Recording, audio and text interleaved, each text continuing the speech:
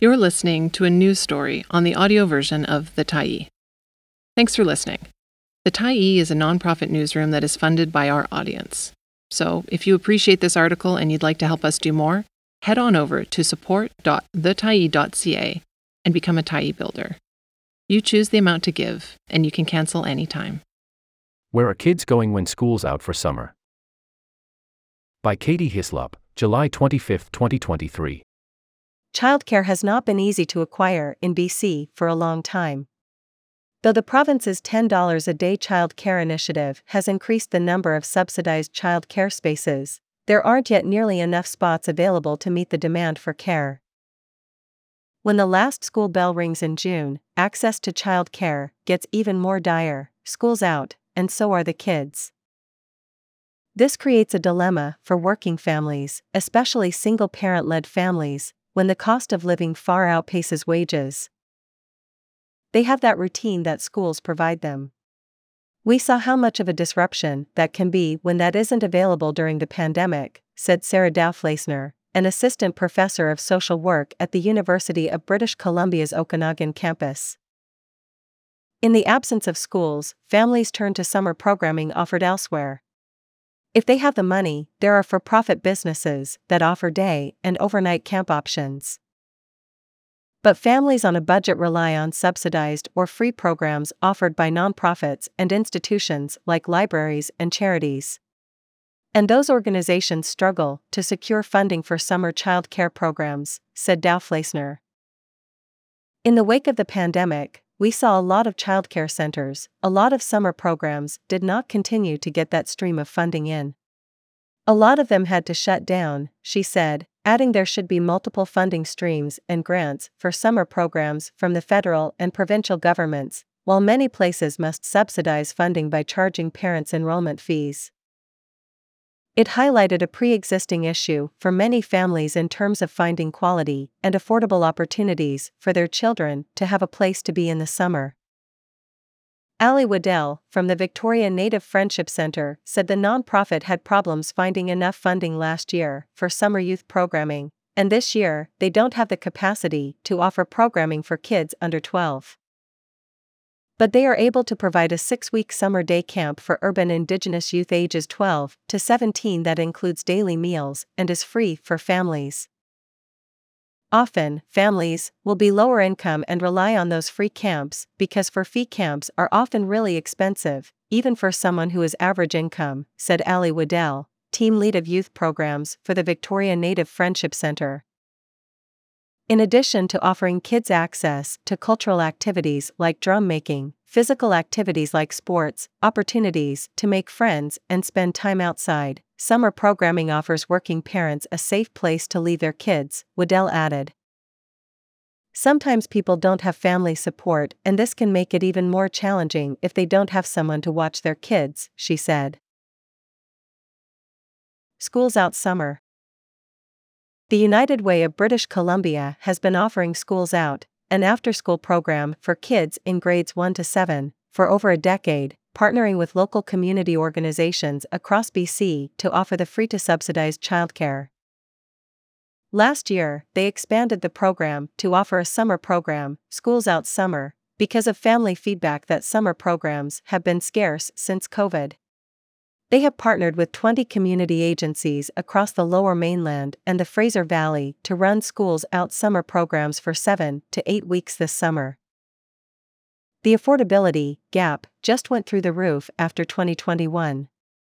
So our response was to support and help bridge that gap, said Jessica Gruel, Director of Community Impact and Investment for the United Way of British Columbia. We're looking at supporting kids who need it the most, and that's often newcomers, folks who've been made to be on the margins, racialized families, and low-income families, said Gruel, adding these families have been disproportionately impacted by the pandemic and rising cost of living, including housing. Depending on the partner organization, which include neighborhood houses and immigrant and refugee-focused nonprofits, Schools Out Summer runs anywhere from 2 to 5 full days a week. But it's not a child care program, Gruel said. adding they intentionally made family engagement opportunities part of the program, like inviting parents and caregivers to participate in the programming for the last half hour of the day, or holding family barbecues. The parent doesn't have to be there with them. But the Schools Out summer component specifically has a family engagement part of it, because we found that that's a real key part of belonging and developing that resilience, especially with the younger kids, Gruel said. Anything that supports those social connections that will live well beyond the actual program hours with our families. How summer care benefits kids. When children, especially those under 12, do not have summer care, they are exposed to more screen time and sedentary, indoor activities, with less routine and interaction with kids their own age than they get during the school year, Daufleisner said. You need interaction for the development of emotional regulation and executive functioning, which includes planning and being able to focus and concentrate, she added. Access to nature is particularly difficult for kids who live in urban areas. In BC, 70% of renter households live in apartment buildings, which Daufleisner notes rarely have green spaces for kids to play outside. Getting urban youth to spend time in nature requires reliable transportation and, depending on the activity you want to do there, may require expensive equipment, the Victoria Native Friendship Centre's Ali Waddell added.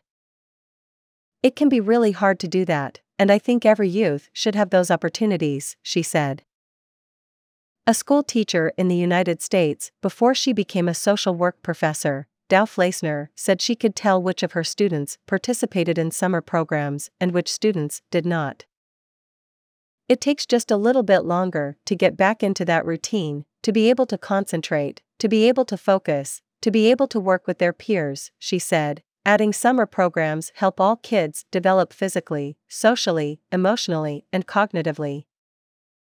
For kids who are already more vulnerable, whether that's thanks to a disability, financial and food insecurity at home, or being from a recent immigrant family that lacks community connections, not having summer programming can be even worse, Daufleisner said. Having a place to go where there are snacks and food are incredibly important. And so you take summer programs away, now all of a sudden you don't have that continuity of learning, you don't have that continuity of peer connections, and you don't have that continuity of food, which is really important for kids and their development, she said. Parents who struggle to access affordable summer programming for their kids are exposed to more stress, scrambling to piece together care opportunities or balance working from home with childcare. Some even have to quit their jobs to care for children. Available data shows the burden of arranging and providing childcare typically falls to women, Daufleisner noted, adding little data is available on non-binary and same-sex parent families. This can hinder women's careers and, in the case of women-led single-parent homes, be financially devastating for families. If you're stressed out because you don't have a place for your kid to safely be during the summer, that's going to increase your family stress. Family stress and high parenting stress are some of the biggest predictors of maltreatment, Daufleisner said, including abuse and neglect under maltreatment. Not all families facing stress are in danger of abusing their kids, she added. But the definition of neglect includes not only people who choose to neglect their kids, but also those who are unable to find care for their kids while they go to work, Daufleisner said. If I'm not able to provide a safe place for my 10-year-old and I leave them home alone, technically that could be considered neglect, she said, adding the stress can lead parents to engage in harsher parenting with their children to keep them safe. Had there been proper avenues for those families for their kids to have a safe place to go, now we start decreasing some of those additional problems. Year-round childcare needed. Given these potential outcomes, Daufleisner says she doesn't understand why additional child care supports aren't made available for families all year round. At the very least, she wants government employers, including publicly funded universities and colleges, to provide year-round child care for their year-round employees. Waddell wants to see more summer program-specific funding opportunities for nonprofits like the Victoria Native Friendship Centre so they can provide camps for kids and teenagers. She says the center usually pulls from its regular grant-derived program funding to run its summer camps, which can be difficult when you want to plan for fun activities and outings for youth. But you're also having to make sure that we have enough funding for the rest of the year and the programming we want to put on, she says. Dow Fleisner would also like to see governments identify child care deserts, invest in creating year-round child care spaces for school-aged kids, ensure child care providers earn a salary that keeps up with the cost of living, and invest in public transit so families without cars have access to safe, reliable, and affordable transportation to and from summer programs. Early childhood and summer program educators are responsible for what we consider the future of our country, Dow Fleisner said, adding they have very low salaries. If we want healthy kids and happy kids, we need to have happy and healthy caregivers, she says.